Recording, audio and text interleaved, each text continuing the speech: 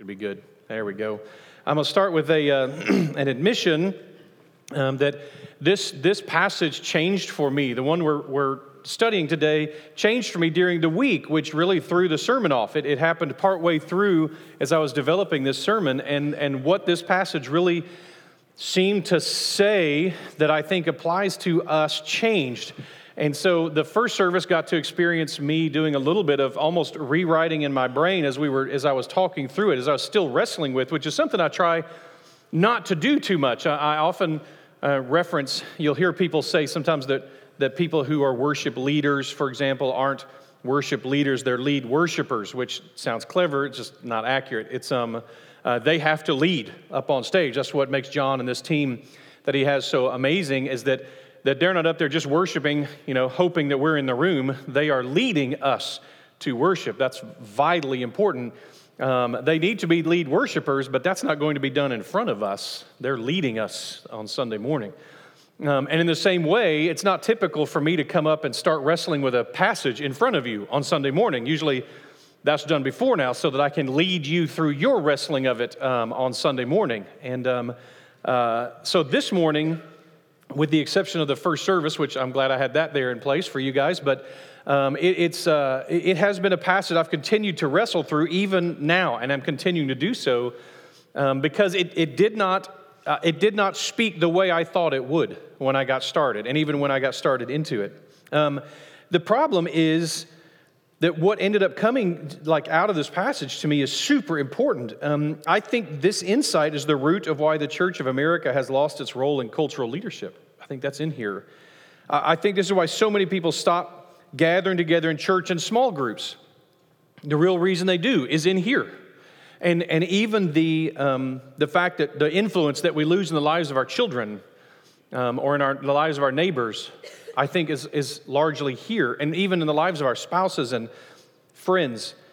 Here's what stood out to me. So I'm going to go ahead and tell you now. I'm not going to build up to it or anything. I'm just going to tell you now what began to, partway through wrestling with this passage, began to come out to me. I can't take credit for it. 2 different commentaries began to talk about this as I was going through it, and I realized, man, this is just shocking to me. And this may not be shocking to you. Maybe this is how you've always read The Woman at the Well, but for me, this was shocking. This woman, with all of her baggage, with all of her stuff, is portrayed with us intentionally, no matter how you try to interpret this, the purpose of telling us about her 5 previous marriages and the fact that she's living with a man she's not married to now is to portray her as a woman whose life is a train wreck. That this woman, there is something broken about this woman's life. Has she had affairs? And that's why all these men keep divorcing her? Is that the problem, that she can't be faithful? Is she so bad at choosing men that she keeps choosing controlling or dominating or abusive or narcissistic or something men who every one of them dump her when the time seems right? We don't know that. What we know is there's something so broken in this woman's life that 2,000 years ago she's been married 5 times and is now cohabitating. That would be somewhat impressive today. Where all of these things are culturally rather accepted, you would still be like, that's still kind of impressive. For her, this is life ending. I mean, this is changing for her whole life, that she has this type of train wreck life. And then here's what stood out to me about this passage. What jumped out at me and what was thrown in my face by these commentaries was this. She is in the presence of Jesus Christ.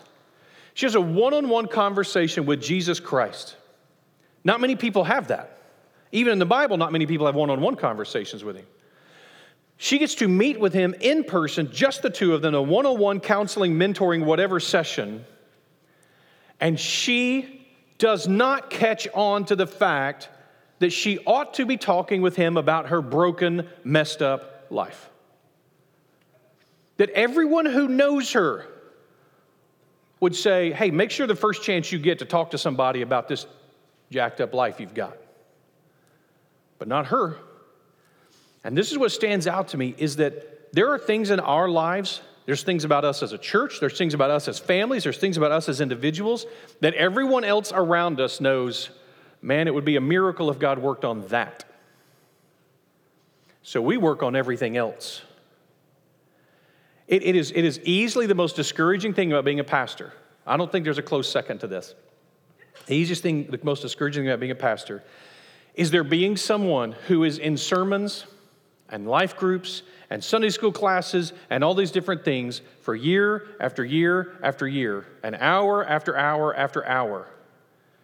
And it seems like without even that much difficulty, they are living in something. They are choosing something or failing to engage with something that is so blatantly and blaringly obvious to everyone else around them. But they seem untouched by the power of God's word, by the power of God's community. They seem absolutely unaffected in this specific area, or these areas. And here we have this shown to us in such shocking, just clarity with this woman. That here you have a woman who's never, at no point until the very end, is she even going to begin to respond to the very obvious thing that she should be spending time. She has a limited amount of time with this man, and it is in the last seconds of her time with him before she even begins to catch on. Until then, it is cluelessness, it is distraction, it is misdirection, it's all of that. So we're going to jump into this passage, but what struck me about this is that this is what we need to hear in the American church. We love to pick on the sins that we don't wrestle with. We love that. And we have rightfully been called out on it over and over and over again, and we don't seem to be getting it. Now, we want to discuss fine points about this or that. We want to discuss about preferences, about whatever, whereas we don't deal with our own bigotry, our own unkindness, our own rage, addiction, arrogance, cruelty. We don't deal with those. Everyone who has to deal with us knows what these things are like. They're embarrassed by how we treat other people. They're embarrassed by the way we talk about things. They're embarrassed about what we post on social media. But man, we are quick to then throw a verse right behind it, or to then ask us some kind of preferential question. Hey, what's about the drums on stage? Or I don't know that these are the right kind of chairs. Or, man, we're going to pick something, and we're not going to deal with the thing that God really desperately is seeking for people to worship Him with who they are. I think that Jesus' answer to her that begins this part of the conversation is very much so for us. If you just knew the gift of God and who it is that's saying to you, give me a drink, you would have asked Him. Does Jesus have a problem? Yeah, He doesn't have a way to get water. But what struck me this week is, but she has a problem. I mean, she has a serious problem. She's got this train wreck of a life. She has a serious problem, and she can't ever seem to catch on to that as they're going through this conversation. That boggled my mind and scared me a little bit. That we want to be, what we need to be doing is engaging with the areas that we know or that we should be turning over to God and asking Him to engage with us in these areas to grow us and change us and these and et cetera. Meanwhile, we're going, yeah, but well, and this, and look over there. So we ended Jesus talking about that. By the way, I've also found over the years, I've not been doing this long, but over the years I have been doing it, that people will, that at this point some of you are going like, man, somebody sent him an email.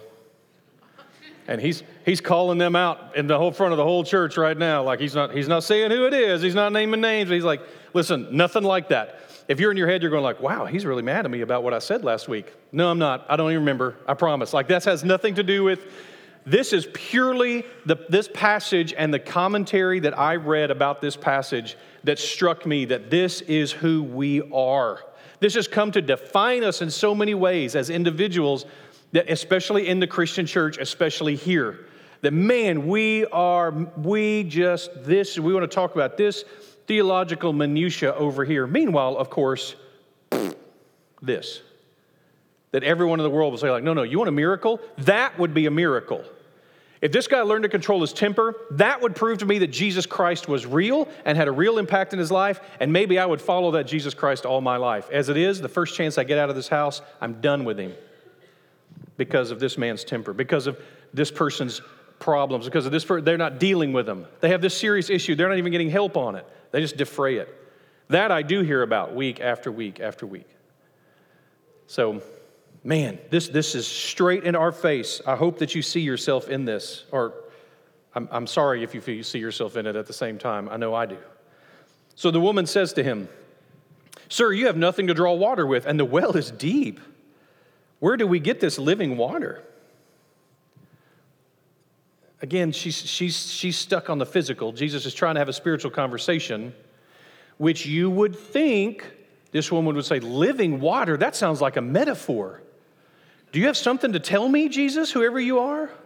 Like, do you have something I need? Hey, I've got a question. My life doesn't feel like it's flowing too smoothly. Maybe some living water would be nice for, nope. Are you greater than our father Jacob? He gave us this well and drank from it himself, as did his sons and his livestock. She's stuck in the physical. Does it remind you of anybody? It should, although it's been a month, 6 weeks since we talked about him. John 3:3, Jesus answered him, speaking to Nicodemus, "Truly, truly, I say to you, unless one is born again, he cannot see the kingdom of God." And Nicodemus said to him, "How can a man be born when he's old? Can he enter a second time into his mother's womb and be born?" Jesus is trying to speak in spiritual terms, and Nicodemus doesn't get it. He has this kind of gross, icky, creepy response that he gives to Jesus about climbing back in his mother's womb. And who thinks that way? But this is it's even he's not like going like, "Oh, clearly a metaphor. What are you trying to say to me?" It's, how could this be that she doesn't, this passage is all about this. She understands he's claiming there's another source, but she can't fathom what it is, so she's still thinking water. There's an interesting mixture. She says Lord, or she says Sir when she says it, Lord. The language there, depending on your version, but she still seems very skeptical, maybe even mocking. Jacob himself drank from this well. And his children, who are Jacob's children? Israel. That's right, the 12 tribes of Israel. Is this some Samaritan pride? Is this some pride that she's got going, listen, you Jews, you think you're all important, but I'm telling you, the well that kept us all alive is here in Samaria. I don't know exactly the point she's making, but it is definitely, everyone agrees it's a trap. Our father Jacob is a trap. This is meant to be a problem. Jesus is supposed to go, "What do you mean our father? He's my father. I'm a Jew. You're just a Samaritan. He's not really." This is clearly a trap. She's picking a fight with Jesus. Again, not talking about what she ought to be talking about. Strike two. Here we go. She says, this is the situation, married 5 times with another man, hiding from the women in the village, yet she doesn't even suspect that he may be talking about the needs of her soul. She doesn't even suspect it. How blind are we? And the answer is very, by the way, in case you've ever met any people. Somebody asked me this week a question that I thought would work its way in here very nicely. Somebody asked me a question about this kind of psychological movement called mindfulness. And in and of itself, there's nothing wrong with mindfulness. Mindfulness is just to attempt to be fully present in the moment. It's kind of a meditation concept. There's absolutely nothing wrong with it. It's an absolutely neutral concept. It's good for humans to learn to live that way. C.S. Lewis talks about how important it is that Satan wants us to live in the future or in the past, and God wants us to live in the present or in eternity. That the present is where eternity touches time. That's how we're supposed to live, in the present and experience. There's plenty of biblical concepts about this, being still and recognizing He's God, experiencing this moment. It's a good thing. It's a healthy thing. When we take communion in a little bit, I'm going to encourage you that as Paul leads you through that, to take that bread and to take that wine, to be in that moment. Don't be thinking about lunch later or what's coming, but to be in that moment of experiencing Him in that. However, this idea that this is that somehow this is automatically positive to just be present with yourself, I hate to tell you, but you're going to bring yourself there. You're still going to be there. And if all you've got to is mindfulness about you're going to be disappointed. It's what she lacks. She's deflecting everywhere. My dad, the forestry professor, he also was a dean for a while, and he would say, he would have students come in all the time who would say, especially when he was a professor like in the 70s, this is super popular, is that students would come in and say, "Man, I'm taking off the next semester and I'm going to go bum around Europe to kind of find myself." Some of you are old enough to remember that terminology, I'm going to go find myself. And so my dad, being the pragmatic man that he is, he would say, "Well, tell you what, I'll help you out." And he would get up and he would lead them out of his office there was a map of the entire forestry building there right outside his office. And he would go over to the map, and of course there was a little red dot with an arrow on that map, and it said, "You're here." And he would say, I just saved you time and money, like we found you. You're right here. We're good. Sign up for classes. Like that was his therapeutic technique. This concept is valuable, awareness and responsiveness, but make sure that what you're trying to do is to be present with God in that moment, not just present in that moment by yourself. You can be in a room full of people like this and be fantastically lonely. You can be taking communion with a room full of believers in a few minutes and be completely isolated in your heart. That's not what God has called us to. Yes, be aware of who you are and then ask God to reveal to you who you are, and then ask God to change who you are, to transform who we are. She asked him, "Are you greater than Jacob?" Jesus is, of course, doesn't bite on the bait and doesn't really answer her question. He answers the question she should have asked. Just like his conversation with Nicodemus. It's a weird kind of series of non sequiturs. He kind of answers, but kind of doesn't. The body requires constant refreshment, but Jesus says that's not how it's going to be here. And by the way, this is a really important verse for us here at South Spring. This is one of our two key verses for how we kind of develop the name that we have. Verse 13, Jesus said to her, "Everyone who drinks this water will be thirsty again, but whoever drinks the water that I give him will never be thirsty again. Because the water that I give will become in him a spring of water welling up into eternal life." This concept is, like I said, where we get it. That plus this one, sorry, again, I'm doing it again to you, David, it's out of order. Exodus 17. The Lord said to Moses, "Pass before the people, taking with you some of the elders of Israel. Take in your hand the staff with which you struck the Nile, and go. Behold, I will stand before you there at the rock of Horeb, and you will strike the rock, and water will come out of it, and the people will drink." And Moses did so on the side of the elders. The people of Israel were out in the desert, not far from the Salt Sea. And there is nothing out there when it comes to drinkable water. Nothing. Not enough for hundreds of thousands of people. And so the people were complaining about how thirsty they were. And so Moses goes and complains to God, and God provides the answer. And Moses goes and strikes a rock, and water begins to flow from this rock. This is part of the picture that we have. So this is the picture we start with. This was the start of our logo, is the rock, a stone. That's our hearts before we know Christ, is just stacked stone. And there's no life there. And remember, for the Jewish mind, moving water is alive. It's living water is how they see it. And so when Jesus grabs hold of us, when his Spirit comes into our lives and we put our faith in Jesus Christ, something changes. And the inside of us becomes living, like living water. Something begins to change inside of us. And through the process of discipleship and through the process of being changed and grown, we become ministers. And as ministers, that actually flows out of us like a spring, what Jesus is talking about here. That where we go, the spring is created. You've heard us reference the idea of that Christians we're not somehow more special. We're just beggars who know where the bread is. There's an old Buddhist parable that I love about that the Buddha allegedly used to tell the story of three men lost in the desert, and they find a wall, and he says, you find the wall, and they go over, the first one goes over the wall, and there's a spring there, and an oasis, and so the second one goes, and they jumps in, and so does the second one, and the third one comes and sees this beautiful oasis that's there, and instead of jumping down into the oasis, he goes back out in the desert to find lost people to bring them to the oasis.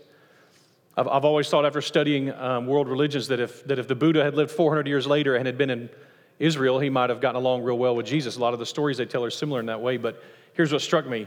That parable still falls apart because unlike the Buddhist parable, we carry the spring with us. We go back out into the desert with the spring. We're like beggars who have bread. Like he lives in us, with us. They're interacting with what it is they need when they interact with us. Allegedly, that's how it's supposed to work. We actually have a video version of this that a company made for us that we use in our videos to exemplify this, which I think is really cool. That's pretty good, huh? You see it in our videos all the time. So that idea of us being like a spring. And here's another thing that's cool. Another visual for you is this is not about uniformity. We're not all the same. We are having the same goal. So the bad news is I put these up here, and I had somebody first service. The first question was, what age group painted these? The answer is the staff painted these. But But you can see, this was part of our project as when we were on our staff retreat, was this idea of being a spring, of being an oasis. This is who we are as a church. And I asked them to meditate on these passages while we painted this some and to say, so as we're moving forward, what is this? But notice, they're very different from one another. Even though they're all an oasis and we had the same teacher and we had the same painting we were all looking at, the way we each painted it it's not uniformity, it is unity. So we're all painting the same thing. We're all working for the same goal. We all serve the same Lord, but we do it differently, different temperaments, and we are different sexes, and we have different backgrounds, and we all these different things that are different for us, that we live these out. There are going to be differences, even though we're pursuing the same thing. The way you are able to live out being the spring may be a little bit different. But what's vital is that people see this lived out in us. We try, we fail, and we try to live out church the way God would want us to, not the way we would want to, not the way I would want to, not the way you would want to, not the way the Baptist world would want to, not the way the Tyler world would want to. We want to live this out as His church. It is His church. And you can fail to follow Jesus. That is talked about in the teaching on communion again, and in the idea that Moses the next time struck the rock again, even though this time God had told him to speak to the rock. So that is we can do it wrong, and so for us to be intentional about living this out and trying to follow what God has for us. But she still isn't getting it. Nicodemus didn't get it as a teacher. Now the opposite side of the heap, she doesn't get it either. Verse 13 or 15, the woman said to him, "Sir, give me this water so I will not be thirsty. You have to come back here and draw water." She's still stuck on the water. It still hasn't crossed over in her mind, and he may be talking about the problems in her soul, in her life, not just coming out to the well. Sounds good. I don't have to come back out here at noon anymore. That'll be awesome. Maybe she's even dubious. All right, call. Let's see it. I want to see this living water you've got. And Jesus says to her, "Great, go call your husband and come back." And the woman said to him, "I have no husband." Talk about speaking the technical truth. Deceptive without lying. And Jesus said to her, "Well, at least you're right to say you don't have a husband." He catches her in the lie. The Spirit gives him a supernatural insight here to speak the truth back to her. You're right in saying I have no husband, for you've had 5 husbands. And the one you have now is not your husband. So, what you've said is technically true. At least you didn't just bald-face lie to me. She's still stone on the inside. There's stacked rocks. And Jesus has just struck the stone. So she deflects. So he strikes it again.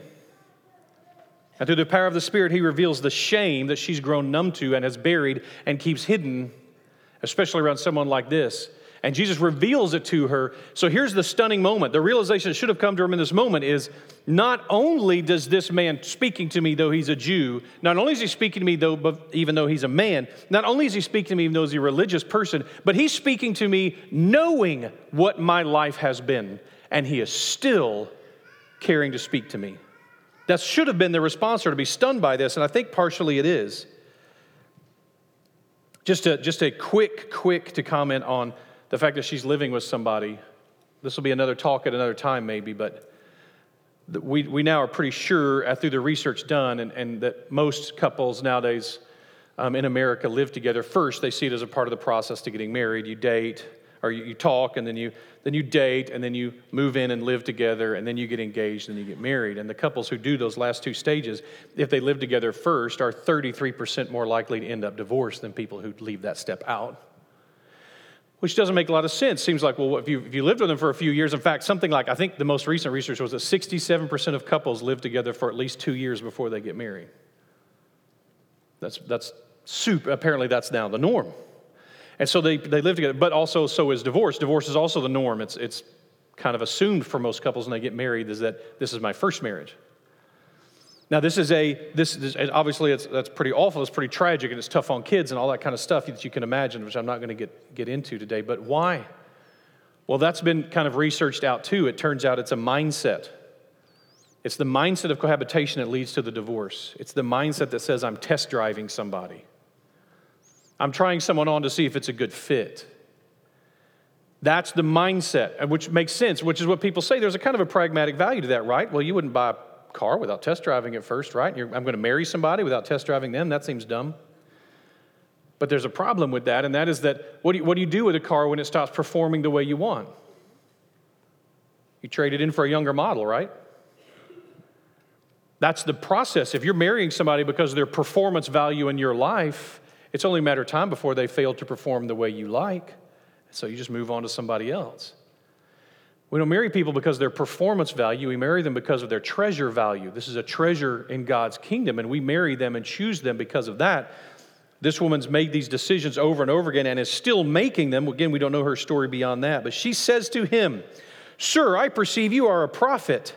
Finally, someone to talk to about my messed up life. Finally, someone to explain to me how I'm doing this over and over and over again, the same pattern. Finally, someone to talk to me about how my..." No, that's not what she says. "Our fathers worshiped on this mountain. But you say that Jerusalem is the place where people ought to worship." Really? This is what's kept this woman up at night.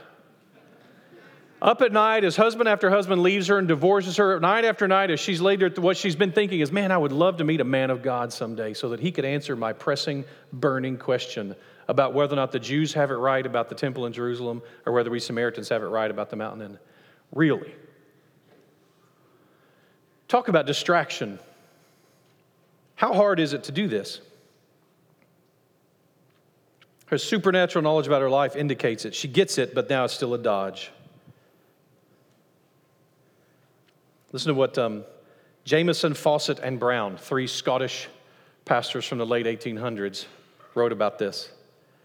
1871, they wrote, "She ingeniously shifts the subject from personal to public question. It is not, 'Alas, what a wicked life I am leading,' but, 'Lo, what a wonderful prophet I got into a conversation with. He will be able to settle that interminable dispute between us and the Jews. Sir, you must know all about such matters. Our fathers hold to this mountain here,' pointing to Gerizim in Samaria, 'as the divinely consecrated place of worship. But ye Jews say that Jerusalem is the proper place. Which of us is right?'" Scots have always been sarcastic, even in the 1870s. Listen to this phrase: "How slowly does the human heart submit to thorough humiliation." Wow. That's the line that made me have to go back and reinterpret the entire passage and rewrite it. How slowly does the human heart submit to thorough humiliation? How slow is a church to do that? We have raging problems in our midst. The level of bigotry and prejudice, the level of hatefulness and dissension. And we love to focus on the sexual sins that allegedly, at least most of us publicly, aren't engaging that much in. I guess we keep those more private.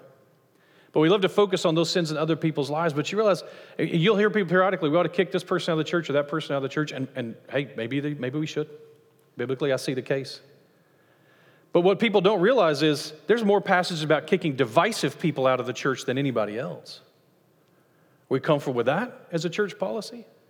Hey, listen, if you come and you complain to me about somebody else, you're divisive, we're going to have to remove you. Wow.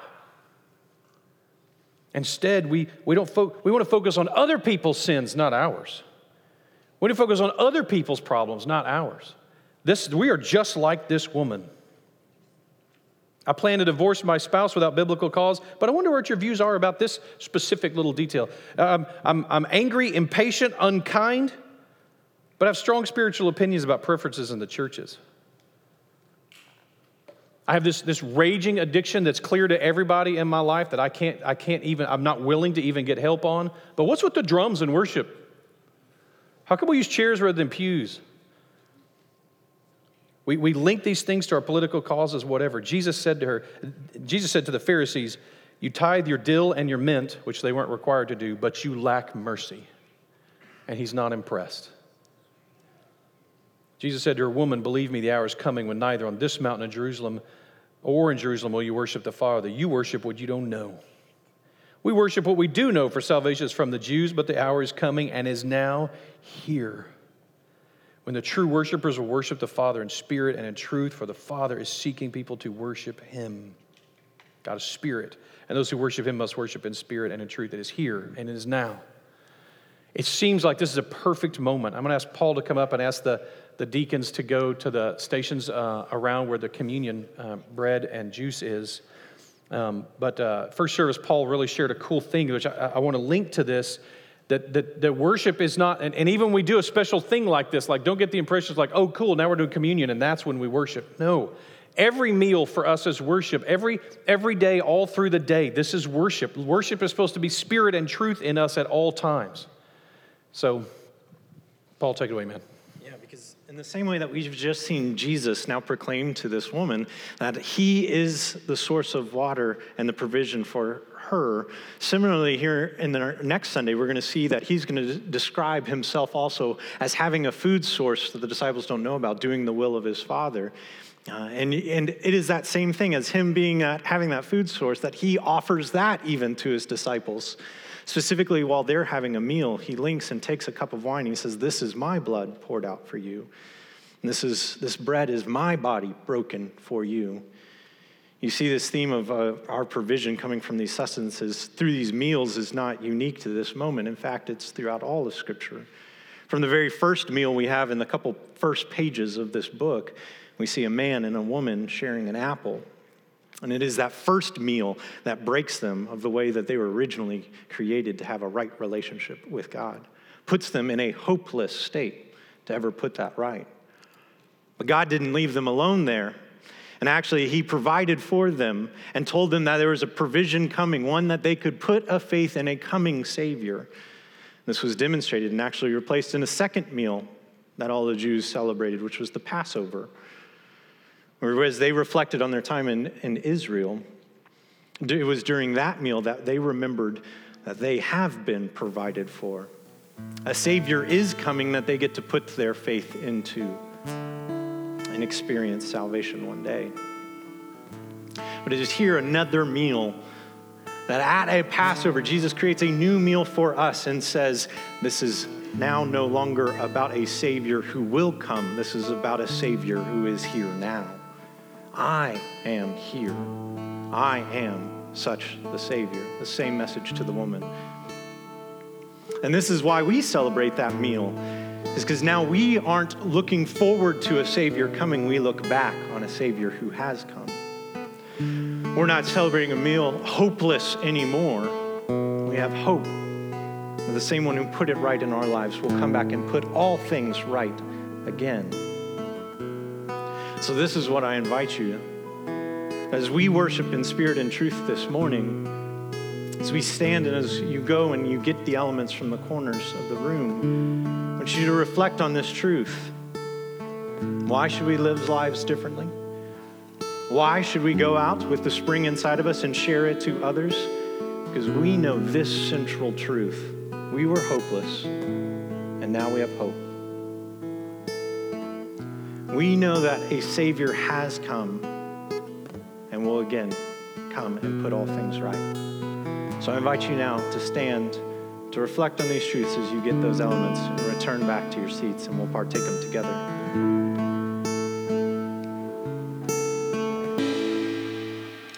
And it is this hope that we get to share this meal together. And if you haven't put your faith in Jesus Christ, then really this meal is going to be empty.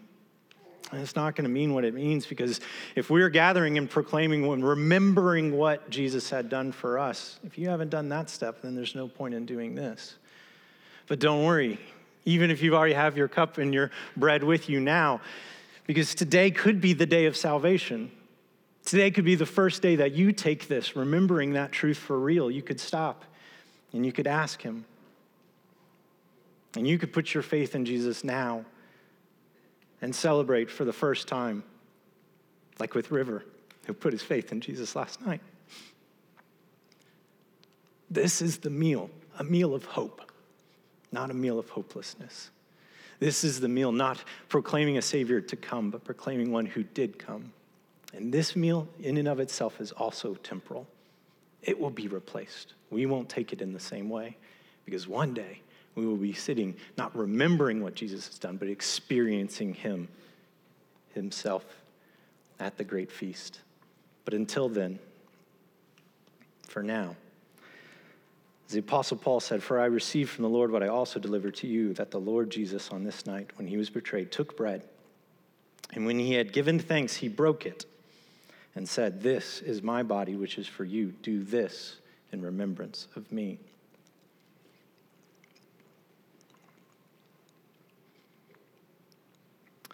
In the same way, also he took the cup after supper, saying, "This cup is the new covenant in my blood. Do this as often as you drink it in remembrance of me. For as often as you eat this bread and drink this cup, you proclaim the Lord's death until he comes." Let's pray. Father, it is amazing that in all the ways that you could bring about salvation, you chose to break yourself. Such suffering demonstrated is a testimony of your great love for us. And as we remember this work this morning, remind us of a salvation continuing to work out in our lives until you come. So come, Lord Jesus, come. Amen. All right, have a seat. As we wrap up this passage, having experienced, I hope for you, brought to life in new ways, this idea of worshiping in spirit and in truth, which means worship is not about a location. It's not about a mountain. It's not about a temple. It's not about a church. Worship is about the body of believers coming to Christ and saying, "Here's what I have for you. What do you have for me?" That's really what it means to live out in worship. That's how our daily lives are lived. This is what I have. I offer this as a living sacrifice. This is what I know. This is what I do. This is how I love people. This is how I love my family and how I love my spouse and how I love the people who I interact with. That this is a living sacrifice for me. And then to say, now what do you have for me? And that's in some ways when it really, in my mind, becomes really worship for me is when I'm saying like, no, now what have you got for me? Because what he has for me may not be what I'm looking for, even what I want. He may be going to reveal things in me that I don't want to know about. I haven't thought about those things in a long time. I don't want to think about those things. And maybe God is saying, yeah, but you need to get that this is who, I know you and I know who you are and I know what's there and I know, and still I came and was broken in obedience to the Father for you. Like that's what we're talking about here. This woman with her messed up life, as I think she's realizing God still, this God still loves me, potential. She's wanting to talk about theological minutia. And listen, there's nothing wrong with that. I don't mean to imply there's something wrong with talking about church politics or with asking questions about why we worship this way or why we study what we do or why we have chairs rather than pews. There's nothing wrong with any of that. Those just have to be placed in the right order. They have to be within a Christ-following life, a life inundated with Him, with that living water we talked about last week, where you have dived? Does anyone? Where you've jumped in the water and you've gotten all in. You've got it all like head to toe saturated with this living water. You're living that out. And I promise you, it is easy to tell the difference between those conversations. When someone comes whose life is saturated with the living word and they come and they want to talk about issues, it is obviously different than people who are in the other status where they're going like, yeah, I don't want to talk about this issue. I don't want to talk about that issue. I want to ask about this. I don't want to talk about things I need to, and it's hard. You want to do that, don't you? You want to step in and go, listen, we can talk about that, but first, I honestly think that's why God says that, why Peter references the idea of men's prayers being hindered because of how we treat our wives. That I imagine it going, I'd someday, some guy marrying one of my daughters and coming to me later, having mistreated them and saying like, hey, Dad, can I borrow $100? I'm going to say, you know what, you and I have one thing to talk about, and that's it. We only have one thing to talk about. Nothing else do we have to talk about except for the way you're treating my daughter. It's the only conversation I'm going to have with you. We need to go to God and say, God, what is that one conversation you need to have with me? Reveal to me, create in me a clean heart. Search me and know me. Show me, reveal to me where it is that I'm off. Nothing's wrong with these questions, but out of place.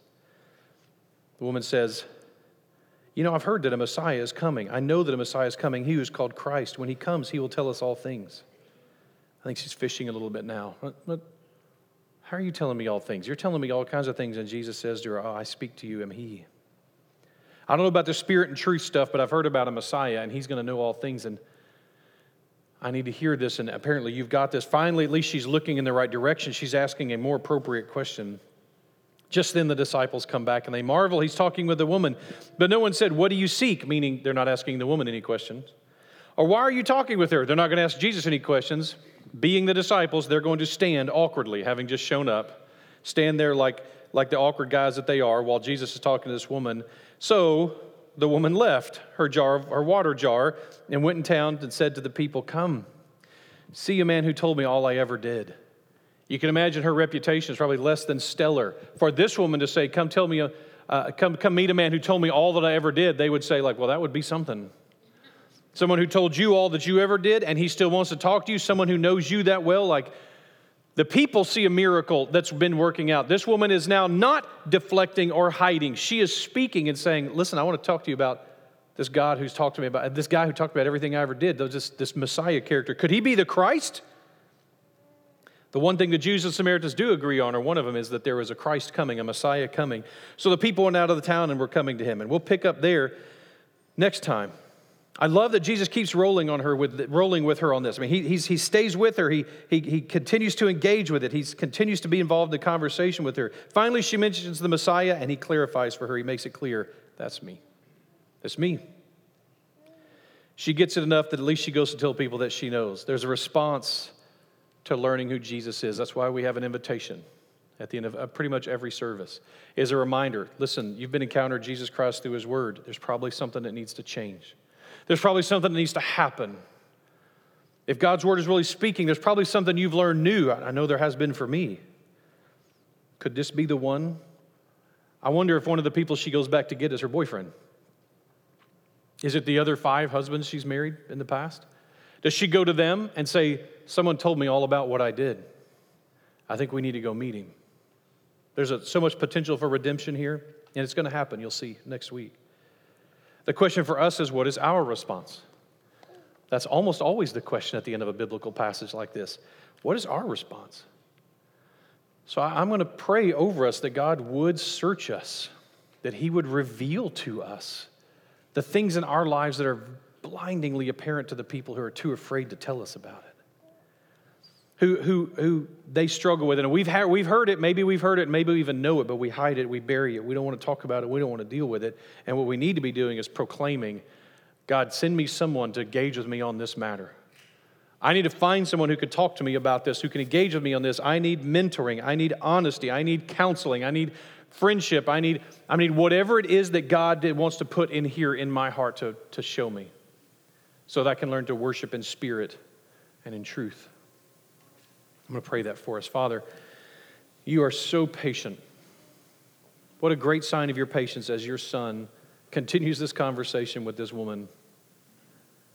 I don't know how long it went, but that she's not getting it. She doesn't want to talk about what she needs to talk about. And God, I pray that you would help us to grow past that. God, I pray that if any of us in the room right now are thinking about what someone else should be thinking about, that we would stop and instead ask you to search our heart. If we've already got the answer for somebody else, then probably maybe we're just deflecting too. So I pray that you would help us to be still enough to know that you are God and remember that we are not. And that you love us, you want us to deal with the main things, and at the same time you love us, and you've been loving us even while we haven't. And I pray we will be broken by the power of your word to be transformed into a life of living worship. That living water would flow from us. And I pray that as we leave this place, the world will be refreshed because your spirit lives in us. We pray this in your son's name. Amen.